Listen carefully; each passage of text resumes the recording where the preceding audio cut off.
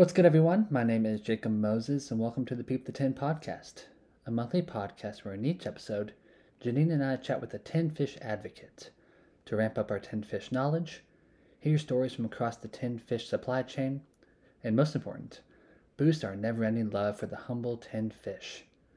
In this episode, we chat with David Neimanis. Now, people deep in the tin fish media may know David's writing. Peep Scout Canning's excellent blog, or the Heated publication, co-created by the Mark Bittman, and you'll find several fascinating bylines from David, all of which I recommend you peep in the show notes below. In this episode, however, we show love to David's latest gig, Cueva Nueva, the most dope conservice club in the game right now. My man David straight up samples tin fish from around the world, curates the products he thinks will most intrigue his customers, and ships those bad boys all around the world, even my humble college town in Denton, Texas. It's a great story, y'all, and I hope you enjoyed this episode.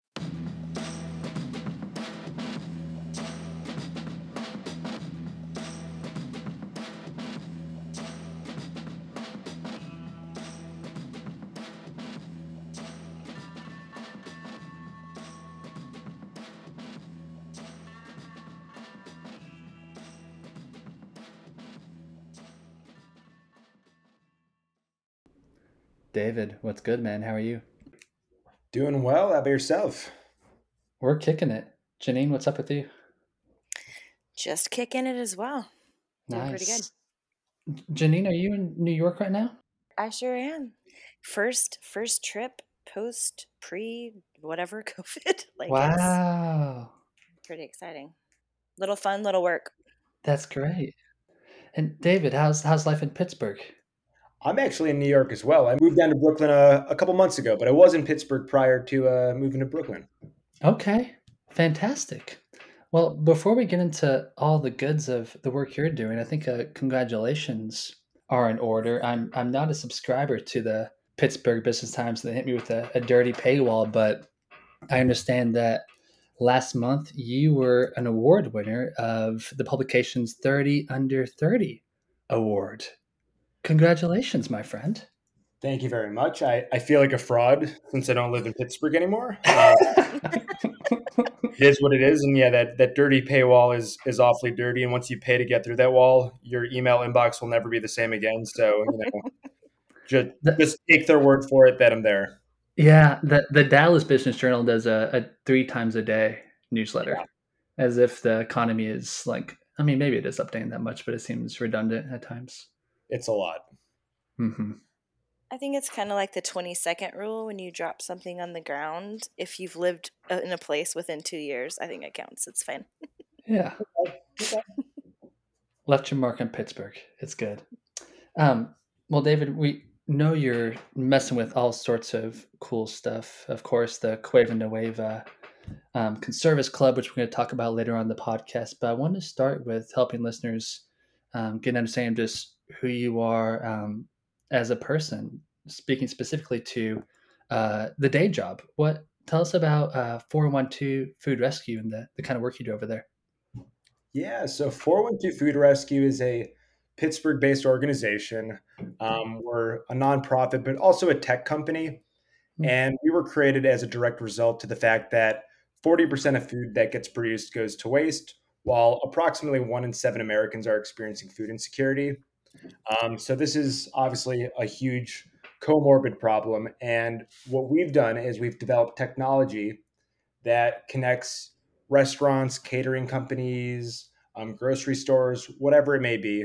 And when they have excess food that is still perfectly edible, but maybe expiration dates are nearing, whatever it may be, they contact us. We connected with one of our nonprofit partners that supports people who are food insecure. So think homeless shelters, low income housing sites, that type of thing. And Sure. then we publish these rescues in our mobile app called the 412 Food Rescue app, or our national brand is Food Rescue Hero. Hmm. And the way this works is super similar to DoorDash or Uber. And you pop open the app, you see a map of your city, and you see an available rescue. So it might say, head over to this restaurant between 1 and 2 p.m. And you swing over there, pick up the food, and then it directs you to the nonprofit that you're serving. and it connects Wow. with navigation software, all of that good stuff. And you kind of just snuck in 45 minutes of being a good person during the middle of your day. Wow. That's incredible, David. How long has 412 Food Rescue been at that? How long have y'all been around? We're coming up on 6 years, so it's come a 6 long years. way. The mobile app's only been around for about 3 years, so that was actually prior to my time working with 412 Food Rescue, where everything was very grassroots. It was kind of done through text messaging and Facebook posts to see who could help out when. We do have a couple large trucks as a part of our fleet, and those are for large food distributors. But if there's a restaurant that has 2 cases of tomatoes, that doesn't warrant bringing a refrigerated truck out there. So it's a little bit better if somebody drives their Toyota Camry over there and picks up those cases of tomatoes and drops them off somewhere. Sure. I mean, it looks like your career path, not just with 412 Food Rescue, not just your writing, but now with Cueva Nueva. It's incredibly specific and also broad, but the focus is on the supply chain. And what was it that made you get into food conservation and what you're doing in clearly so many different ways? Well, I can say that it wasn't on purpose. So I was kind of all over the map before going down this line of work. I spent a few years as a touring musician, and Hmm. as touring musicians tend to do when they're back home, you need to find some work, and that typically looks like bartending and waiting tables. Sure.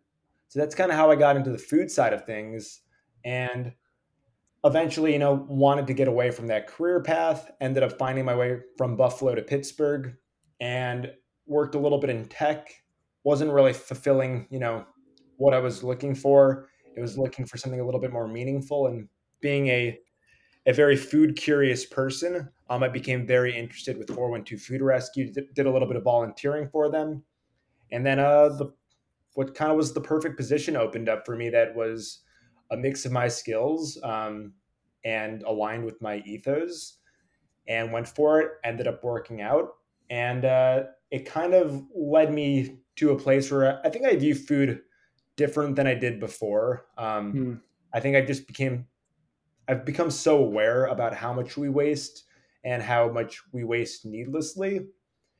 And not unlike a lot of people who get into, tin fish, that kind of stemmed out of a extended visit to Spain and Portugal, and just realizing that this is such a cool type of cuisine and such a cool way to eat, and that there's, bars fully dedicated to just eating conservas. And it just kind of aligned with everything that I was vibing on at that point in time. I liked the way the food tasted. I liked the culture around it, and the fact that there was such minimal waste in, the life cycle of a tin of fish was something that got me pretty jazzed. And your tin fish writing has just blown up, David, I guess, in as much as a tin fish writing sphere can. I mean, you're in Heated, which is a medium publication. It has some notes here from Janine that doing some guest writing for Scout. What was that transition like? Of course, you had your ethos, you had your observations with your work at Food One Two Food Rescue. What got you into the writing game? So I was when I first moved to Pittsburgh, I thought I was going to work in the art scene. I had been working at a restaurant in an art museum in Buffalo and was really infatuated with being in museums. And when I first got there, I wanted to meet inspiring people in the art industry. So I figured, what better way to meet people than write about them? Sure. So I began, doing interviews, writing for some local publications. Next thing you know, I found myself writing about some, restaurateurs, some people in the tech industry, kind of all in this entrepreneurial spirit where I think, entrepreneurs and artists are kind of similar in that they're both creating something that never before existed. And I was out to dinner with some writers for a publication I had been writing for at the time that was focused on the tech sector. And the editor for that publication also was one of the editors at Heated. And it kind of came up. We were having some conversations that I should write for them. And if I had any good ideas, throw it their way. And Yeah. this was when my tin fish habit, if you will, became a big part of my life, and it was kind of the obvious choice to write about. And I ended up writing that article, kind of blew up, and from there it Totally. seemed kind of irresponsible to not strike while the iron was hot and just kind of kept doing it. I'm so jealous, man. There's I think a Kurt Vonnegut quote. I'm gonna butcher it, but it's something like every writer just secretly wants to be a musician, and how they're content with writing, but all they really want to do is be on stage and play music for the world. And you've got to do both, man. That's rowdy. I suppose that is one way to look at it, and I maybe should read some more Kurt Vonnegut to. It's a lovely series of short stories. Good little book. Portland. We'll take that one offline. I'm interested to hear. So it started with the Heated piece. I know that bad boy blew up. I'm seeing hundreds of what Medium calls claps, not a few other guest posts. And then you refer to Striking While the Iron is Hot, ended up creating a Conservice subscription service. What was that process like? That transition just baffles me, but tickled by the fact that you pulled it off. Yeah, it was. I don't know. I think a lot of this kind of stemmed from a year of COVID and being in isolation and having a lot of free time. So I think what ended up happening is I did a few articles on the subject, and suddenly I was becoming, the canned fish guy. Yeah. And I had a lot of friends, strangers, readers, whoever it may be, reaching out directly to me asking, what should I buy? Where should I buy it? When I do buy it, how should I eat it? What should I drink with it? And I was finding a lot of these questions. And, I kind of kept directing them to the usual suspects on the internet that can provide you with good products. Sure. And then it kind of dawned on me. It's like, I could do a little side hustle with this. There might be something here. And at this point in time, I've launched Cueva Nueva. We've only done a few packs so far. But with it, it's kind of more of like an educational component and less of a business. I refer to it as a project more than a business. Sure. Just because, it's not a big money maker or anything like that right now. It's more so just a way for me to, kind of expose people to this cuisine and kind of nerd out over it with others. So, David, I think this is going to be a reoccurring question because I like it. What's your favorite tinned fish and beverage pairing? And it doesn't have to be alcohol, it can be. Yeah, for sure. So I think my answer to this is going to be incredibly boring. I think that the ideal beverages for tinned fish are typically something that is neutral and bubbly. So I really like sparkling wine, seltzer water, and more often than not, I like to just have a nice cold beer, a lager with something that I'm drinking, something that's not too flavorful or hoppy. And then, just for nostalgic purposes, I do love eating, traditional Spanish conservas with a glass of sweet vermouth with an olive in it as well. That's always fun. But yeah, I mean, Nice. I'd say maybe 7 times out of 10, I'm doing a cold beer with my tin fish. Delicious. Refreshing. Janine, are you in the vermouth game? I'm definitely about the vermouth life. My past life was in spirits. And Yeah. as far as I've gotten from that, I keep circling back because the education, the experience, and the amount of knowledge that I have. I would love to, and we plan to bring in vermouth, sherry, and port. So not spirits, not Mm, wine, not beer. We'll definitely go the Spanish Portuguese route. Maybe some Amaro. Have some really great domestic and international Amaro being made, new and old. Yeah, nice. currently no, but definitely love a good vermouth and soda. I've yet to mess with the vermouth life, but this is like the third time a guest has referenced that beverage in particular when discussing pairings. I feel like I'm behind, but also, inspired. It's kind of funny actually, especially mentioning Amari and such as well. That's kind of like my other thing that I like to write about is Amaro and some, seemingly old school libations. Hmm. And I did a whole article for Good Beer Hunting on what I called the rise of grandpa drinks, and it's That's sort of great. I this love it. it's this cyclical culture of sorts. How trends kind of skip a generation. How you don't want to do anything your parents do, but things your grandparents did might be kind of cool. Like things your Totally. grandparents were wearing when they were in their 20s or 30s. You look at old pictures and you're like, grandpa was pretty styling.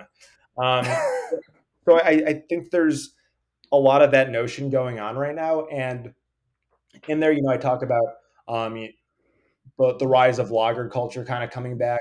Um, Amaro, talk about little bottles of Underberg that you may see around Hmm. bars, and then vermouth culture in Catalonia specifically. That was kind of a crazy one because what ended up happening is there was this culture of drinking vermouth with tin fish and tapas and going to vermuterias and just having this little glass of vermouth with an olive in it, normally stuffed with a little anchovy, and that kind of just got relegated to like the old man bodega drink. And Huh. then eventually, young Spanish hipsters started picking up on it. And now you go to a vermuteria in Barcelona and you're bumping elbows with some older men and their driver caps who've been doing this for a very long time, and then you're bumping elbows with some young hipsters that are doing this kind of for a new reason, and it's a Wow. pretty cool way to sort of keep that culture alive, and it's definitely spawned to really boost it up. I mean, there's a lot of new distillers and new people making fortified wines in that region that are attracting more to a younger demographic. But I think in the US, it's sort of been slow to pick up because if you go to like a normal liquor store, there's normally pretty lousy vermouth around. Hmm. Is that your experience as well, Janine? And it's not refrigerated at bars. That's Oh. problematic as well. David, let's talk about the Cueva Nueva subscriptions. I got your site pulled up right now. It's just lovely. I know you have a tech background. I don't know if you also did the web design here, but it's just so beautiful for the Tin Fish fanatic and newcomer alike. Got some cool boxes here. I see the Voyager pack, Fishies Only, Bivalves box, Sea Freaks. What's going down in these subscriptions? What are we messing with? Yeah, so I have four offerings on there right now, and thanks for the compliments on the web design. I did do it myself. I'm not very well versed in web design, so I decided to keep everything as simple as possible. It works, man. Appreciate it. I think that's why it's so good. But yeah, Leave so out the bullshit. exactly. But yeah, the Voyager pack is sort of like the standard sampler pack, so you're getting a little bit of everything. Really kind of trying to traverse the water column and really just get a breadth of different species from different areas of the world. Hmm. Um, there's a lot of people out there who can't eat bivalves, unfortunately for those people, whether it's shellfish allergies or any religious reasons. And I wanted to do a fishies only box for people that only wanted to have finned fish as a part of their packages. And then naturally, I did the bivalves box for kind of the more sustainability minded folks.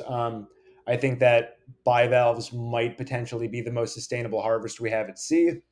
Hmm. You're essentially growing these species and harvesting them, and they require zero inputs, no feed, no fertilizer, no water, no antibiotics, none of that, and they're cleaning the water while they're at it. So it is a very sustainable way to harvest food. So I do like to put an emphasis on there. What I did learn the first time I did a Cueva Nueva box, and that was for the pilot, that was before it was actually a subscription, was that with these boxes, they're in a price range that I'd say is pretty accessible for what you're getting. Sure. Definitely a solid value, but I definitely, Totally. it requires, excluding some very cool products. And that's where the Sea Freaks thing came into play because I knew there were nerds out there that really wanted to get into some of the unique stuff that, costs more money and for understandable reasons a lot of these times. So the Sea Freaks is kind of for the conservative connoisseur that, wants to go a little bit above and beyond what is being offered in the other boxes. I'm so excited for Totally. It's like my Rick Sea Freak James. box. Super freak, sea freak. I think you found your Sorry, tagline. songs just always play in my head when I think of things. I love it. Found the Cueva Nueva corresponding jingle. It works. David, what have folks' reactions been to the boxes so far? I know you started off as a pilot. I imagine it went well because you ended up producing a full out subscription service. How are people reacting to it? So far, so good. It's been pretty awesome, honestly. The pilot was one of those things that when I did it, it was, a lot of friends and family that were supporting it, which was very much appreciated. Yeah. A lot of people in my circle that maybe wouldn't have eaten this food otherwise that had good things to say about it. And then I collected some feedback from all of that, really gained some insights as to what people were looking for, what they weren't looking for. For instance, it really taught me to do the best I can to stock things that you're very unlikely to find at your supermarket, Mm, because there's kind of no point of it at that point in time. sure. Um, and then what was really neat is when I launched with the subscription, I decided to do it quarterly, just as it kind of seemed like the pace in which people wanted to receive their shipments. So I decided to go quarterly with the subscription, and it was really neat because when I launched, a vast majority of the subscribers were people I didn't know and from places I've never been. Um, Wow. What a cool moment. So, David, how do you procure the products themselves? I mean, it seems like the tin fish folk, they're always trying to kick it with people on Instagram. I'll holler at Wildfish. They'll say what's up. I'll show some love, but I don't think that means they're going to be opting into my subscription service. What's it? What was that process like? Yeah, I guess basically I sort of started reaching out to different players in the game, seeing who was selling stuff online, talking with the Caputos and getting some intro to different um, players in the space and just getting an idea of how the business worked. And some people were just really kind to, give me their time. Cool. Um, and honestly, Instagram is an amazing tool. You can get in contact with so many people via that platform. It's kind of insane. It's nice, man. It's super nice. So I mean, like, there's so many times you see producers online and you like their product, and generally speaking, some of these companies are only 10 people max. So you Sure. reach out on Instagram, you get in touch with somebody pretty quickly, and just ask who's supplying their stuff and find the wholesalers around and do some shopping. And it's kind of a nice nod to what even got you started with the tin fish writing. You were describing, I don't remember the spot that you were at, but you started off just writing about people who you admired, whether they were in music and tech. And you're kind of doing the same thing here with Cueva Nueva. You've been a tin fish fan. You enjoy the product. You want to show some love by helping other people engage with it. It's really cool, man. Yeah, I get a little bit obsessively curious about things. One day you're bringing sardines home and having some friends over to talk about your trip to Spain, and then the next day you have, like $10,000 worth of conservas in your fourth floor walk up apartment that need to be shipped. Wow. Wow. That's So rad. Feel you. it's a little crazy sometimes, and I'm grateful to have a very patient, understanding fiance that puts up with it all. Totally. What's something that you want to procure? And it doesn't have to be a brand necessarily, but I mean, there's a whole world of conservice. Some people listening will know all about it, and some people are just, I know chicken of the sea and I want to learn more.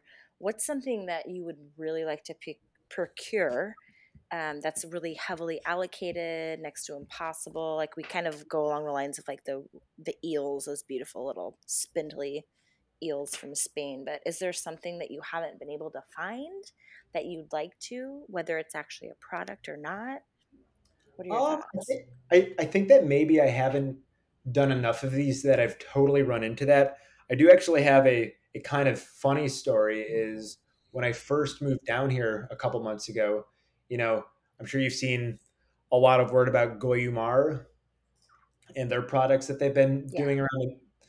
char grill all their products in Asturias, so overlooking the Cantabrian Sea, and can it right from there and put out these outrageous products that have been pretty hot right now. I didn't really know how to get their product, and then one day I found their wholesaler, who is actually a wine wholesaler, Huh. and they are about a 5 minute bike ride from my apartment. So that was Oh, great. Um, so that was one of those things that seemed very difficult to procure and then became very easy. As far as other things go, there's some like interesting brands of, even something like a classic Portuguese sardine. For instance, a lot of people out there right now love Nuri sardines, and those are strangely difficult from a wholesale perspective. Um, and then there's actually like a whole world of products in Japan that I've just begun reading about a little bit more. And as you can imagine, as the Japanese are pretty much good at everything that's pertaining to food, sure. I guess they're pretty deep in the tin seafood game, and those products just aren't in the U.S. right now. And to be perfectly honest, I don't necessarily think I'm going to be the person that procures those first. I think they're probably going to want to go to somebody that can buy a lot more than I can. I don't know, man. You're Yeah. stacking 10 grand of 10 fish in your fourth floor walk up. Don't speak too soon, David. We'll see. We'll see. Yeah. Yeah, it's fascinating actually, depending on where you're at in the US and considering we haven't been able to travel for a while. Um, we get a lot in Portland, we get a lot more of the Asian market, tinned fish, Korean, Japanese. Hmm. So I've noticed being here in New York because we launched our business during the pandemic. So we haven't been able to travel. So it's really interesting to just hear other people's experiences in terms of access to foods that they want to be able to sell. Sure. And I think that honestly brings up an interesting point about the lack of travel. And I don't know if the two of you have felt this way at all. Is I think something that's kind of overlooked about this cuisine, and something that maybe was part of the catalyst for making it so popular over the past year, is you do kind of get this sense of travel when you're stuck at home. You can open up a tin from Latvia, you can open up a tin from Spain, you can open up a tin from Argentina, and you kind of get to bring this little bit of world travel into your home. Yeah, in a very sustainable way. I've seen people's eyes light up. I'm sure both of you have had the same experience. You get a lot of people talking about, oh, tinned fish or anchovies, gross, sardines. But you know what? For the amount of people that say that, I've had people almost start crying. Oh, my grandma used to make this dish, or oh, this Hmm. reminds me. Like my aunt told me a story. I never heard this. She would eat sardines with my grandpa, my great uncle, apparently my entire family. Um, we weren't allowed to eat seafood growing up. That's another story for another podcast. But peanut butter, sardines, and pickles on crackers. Wow. Sign me up. Fucking delicious. It's so, and I started adding chili crisp to it because it's Ooh. great. It's so good, but like these stories, people don't talk about these things that maybe they feel like it's shameful. Oh, tinned fish. But you know what? Between all of what we're doing, we're bringing this back. We're bringing it back to, you go to Portugal and Spain, just like David was saying. Jacob and I have talked about this. This is everyday life. Other places in the world, there are so many people that rely on seafood as their protein, and this is a way of bringing it to the masses. And after having a COVID lockdown and people running for their pantry, I mean, we all saw how that affected the tinned fish market. So, Hmm. yeah. Not to get totally sidetracked, but is there Do anything that it. Do isn't it. is there anything that isn't good if you put chili crisp on it? Oh man, let me think. I accidentally dropped some into a glass of sparkling wine I was drinking. That was delicious. Um, I don't know. I don't know. I'm sure of something, but I don't know. If you think it's Probably not. one, because I haven't found it. Yeah, no, that's a great point. It's delicious on everything, savory or sweet. Hmm. A little MSG and some peppers, and you're good to Yeah, go. Sure. I need to get some chili crisp into my portfolio. I eat enough of it. Okay. Without naming a brand, and you don't have to even be specific, but there are trials and errors in finding folks, I'm sure, for your Cueva Nueva, these packages, right? You have the entry level and then all these other, I really think it's so smart. I have not seen this ever. You curated fishies only. I have multiple friends that, can't try things because they're allergic to shellfish and different things. So just David, very smart, incredibly smart. And then you have Sea Freaks. Is there any experience where you've either sought out or just like you said, Instagram is it's crazy the connections you can have. But is there just in a bad experience that you were like, meh, I didn't move forward with this? And you don't have to share, or you can share. But I'm just curious, the highs and the lows, the good and the bad. Nothing too negative, honestly. I would say, there's certain products, kind of like we were talking about before, that are a little bit harder to get.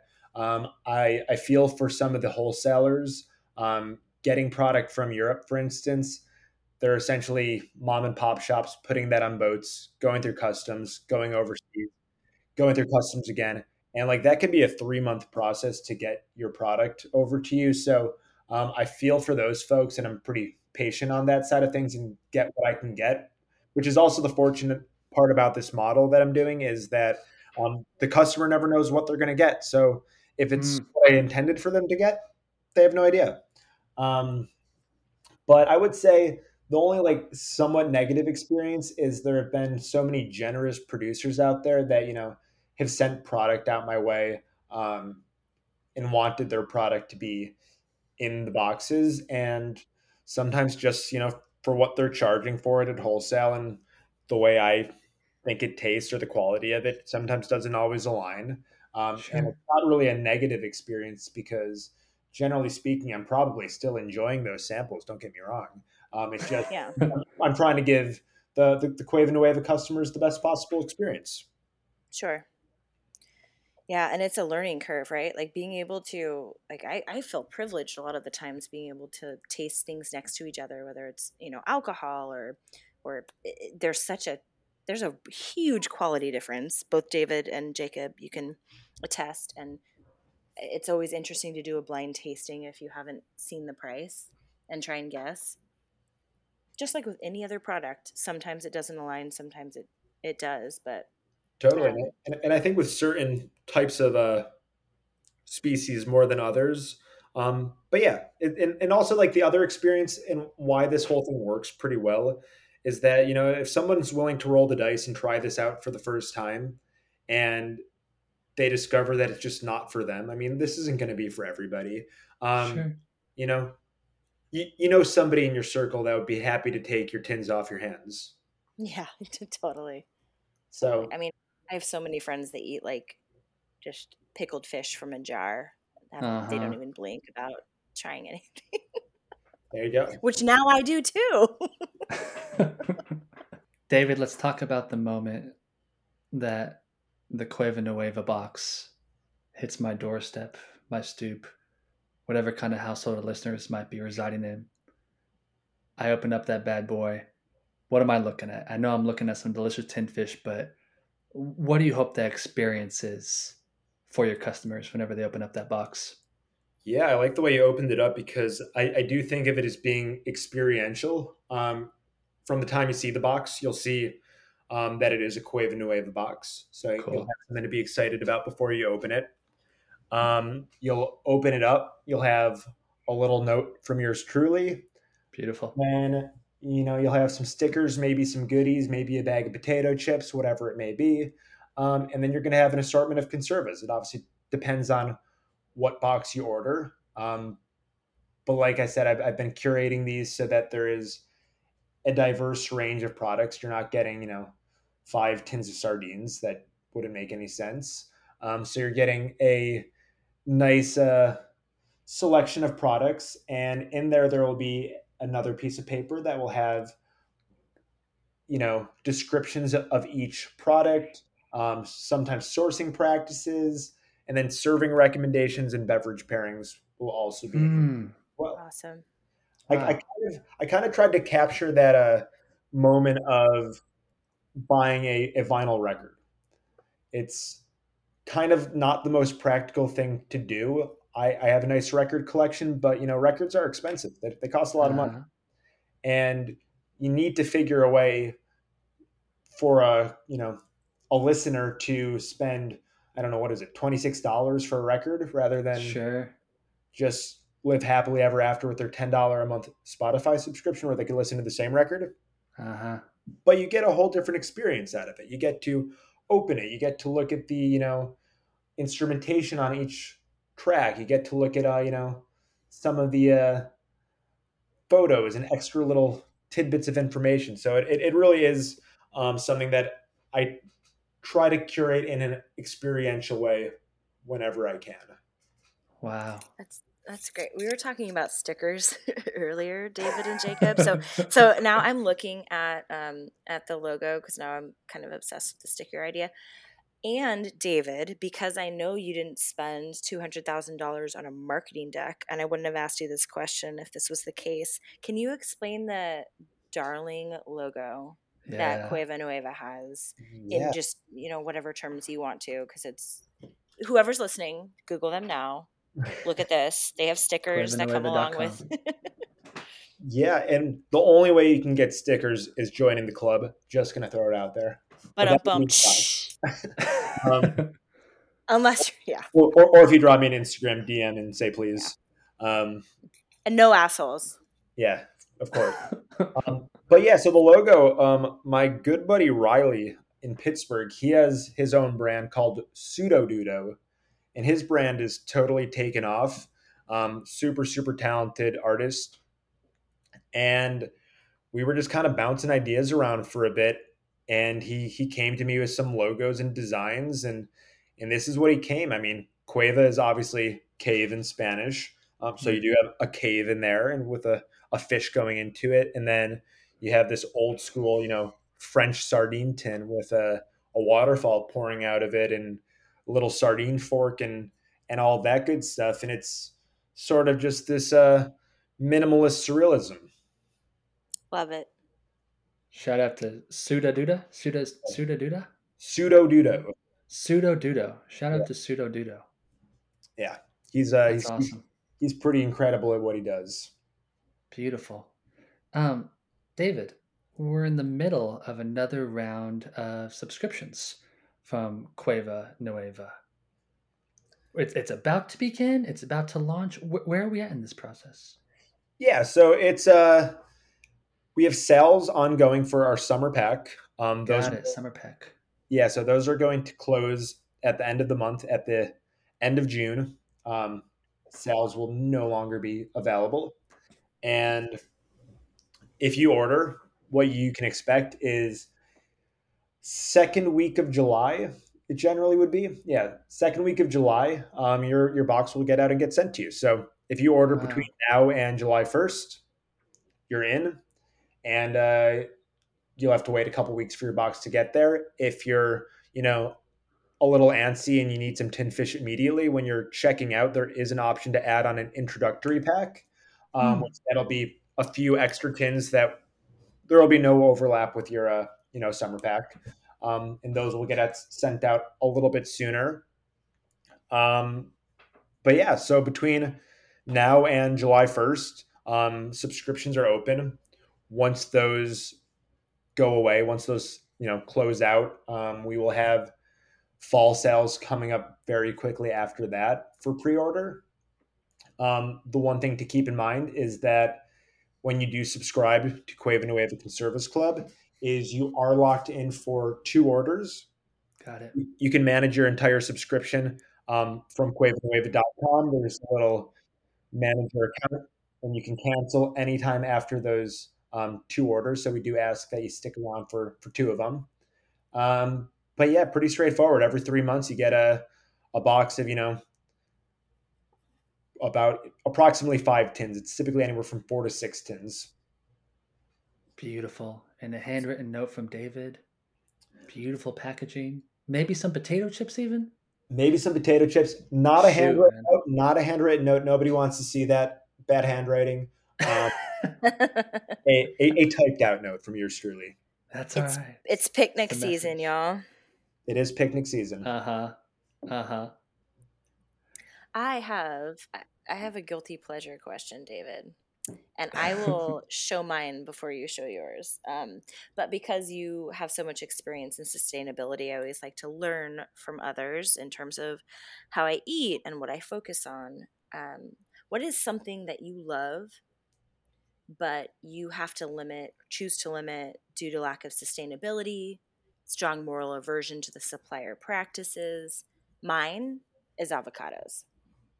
I was born and raised in California, and it is always something that I go for and I love. And between, the water usage and deforestation and a lot of other things, I try and remind myself, to not do it. But, every once in a while, if I make up in other areas, I will consume some. But do you have anything that you would like to share that Yeah, I'd say is mine's pretty, open ended on just, animal products in general.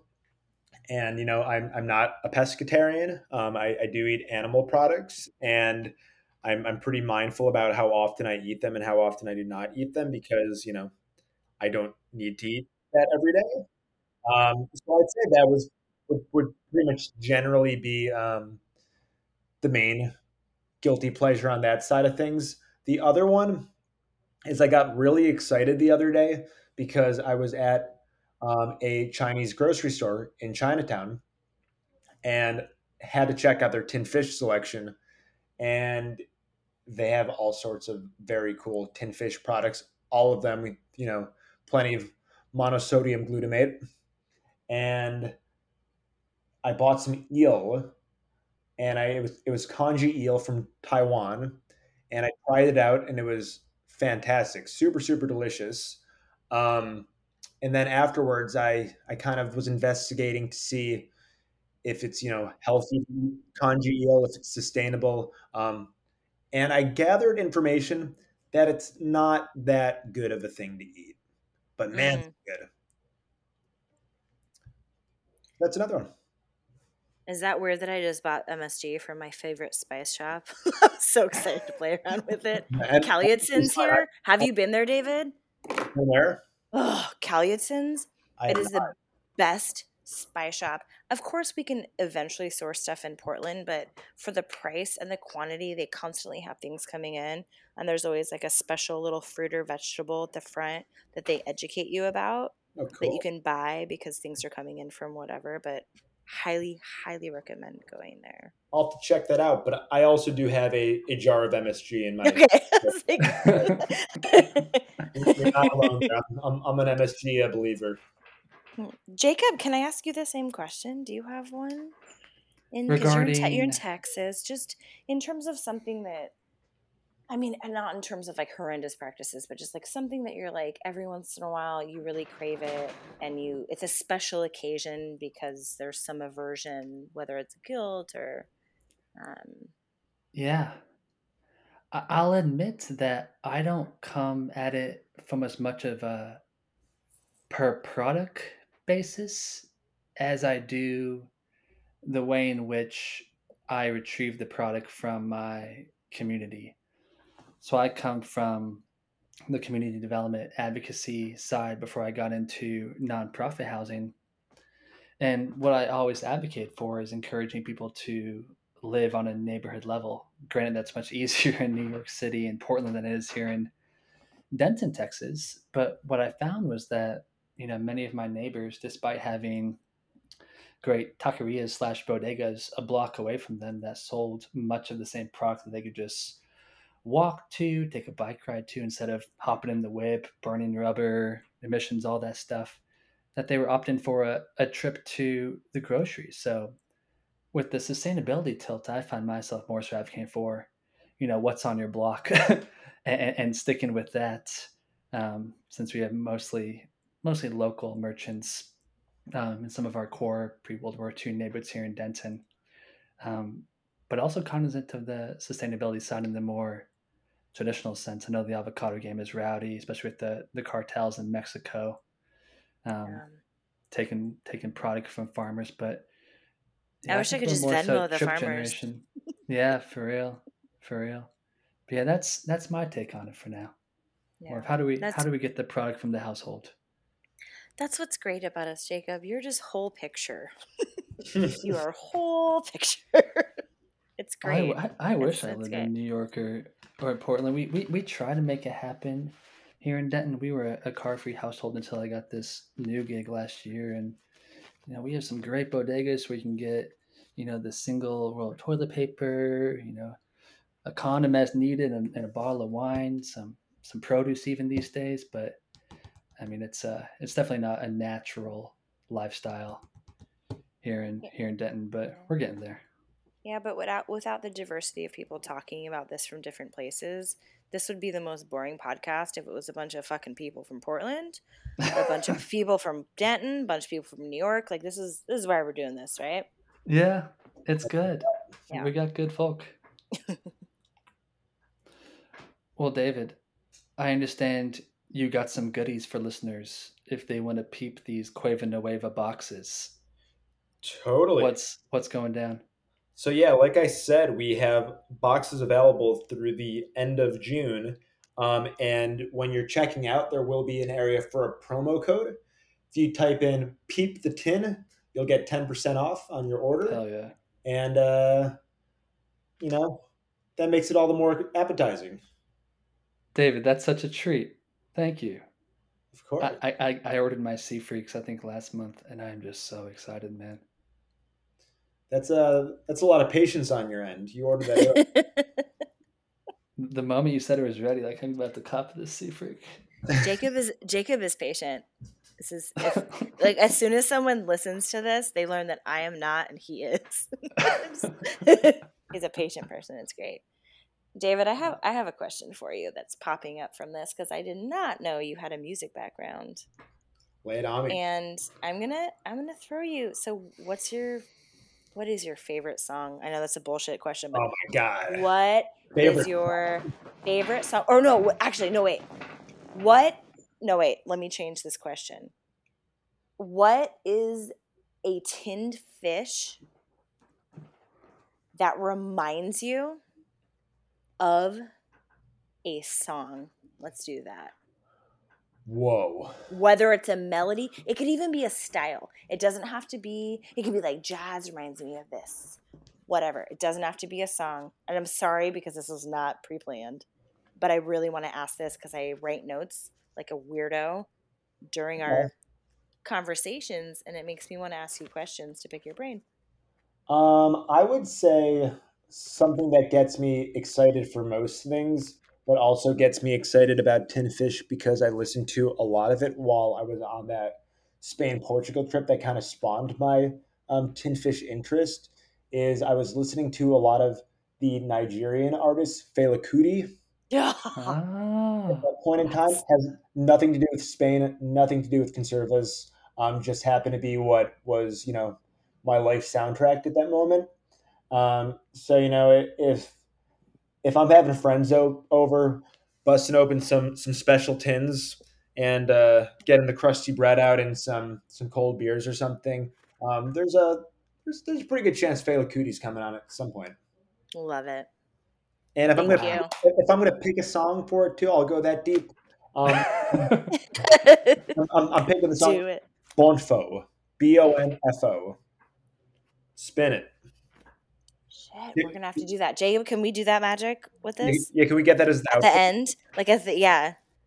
I want to, but then I think about the dive bars in my neighborhood that charge cover bands for playing other people's music, and I ain't trying to get Peep the Tin shut down. But Fair. We'll put it in the show notes. People can find it on YouTube, and they can. We don't have a lawyer yet. No, Reasonable. no, Damn we're not it. retainer. Can we hum it? We'll Can we find a hum GIF. Yeah, I think that's a fair use. If we could find somebody to perform it and then play it, then we'd be fine. Oh, that's publish brilliant. this episode January 2022. Some unanticipated post-production. Cool. Well, David, man, thank you. This has been such a joy. You're good people. You got a great product with Cueva Nueva. If people want to connect with you online, of course, we'll include the Cueva Nueva link in the show notes, but just to engage with your writing as well, which is just beautiful. Is there a go-to place to engage with the content you create? Yeah, you can either email me at info@cuevanueva.com, or you can find me on Instagram at Cuevanueva or at David Numanus, either one. And I'm on there a little bit too much, so I'm going to see it. Beautiful. Well, David, thank you, friend. This has been a joy. We'll chat soon. Thank you so much. Thank you both. Enjoy. Bye, David. Bye.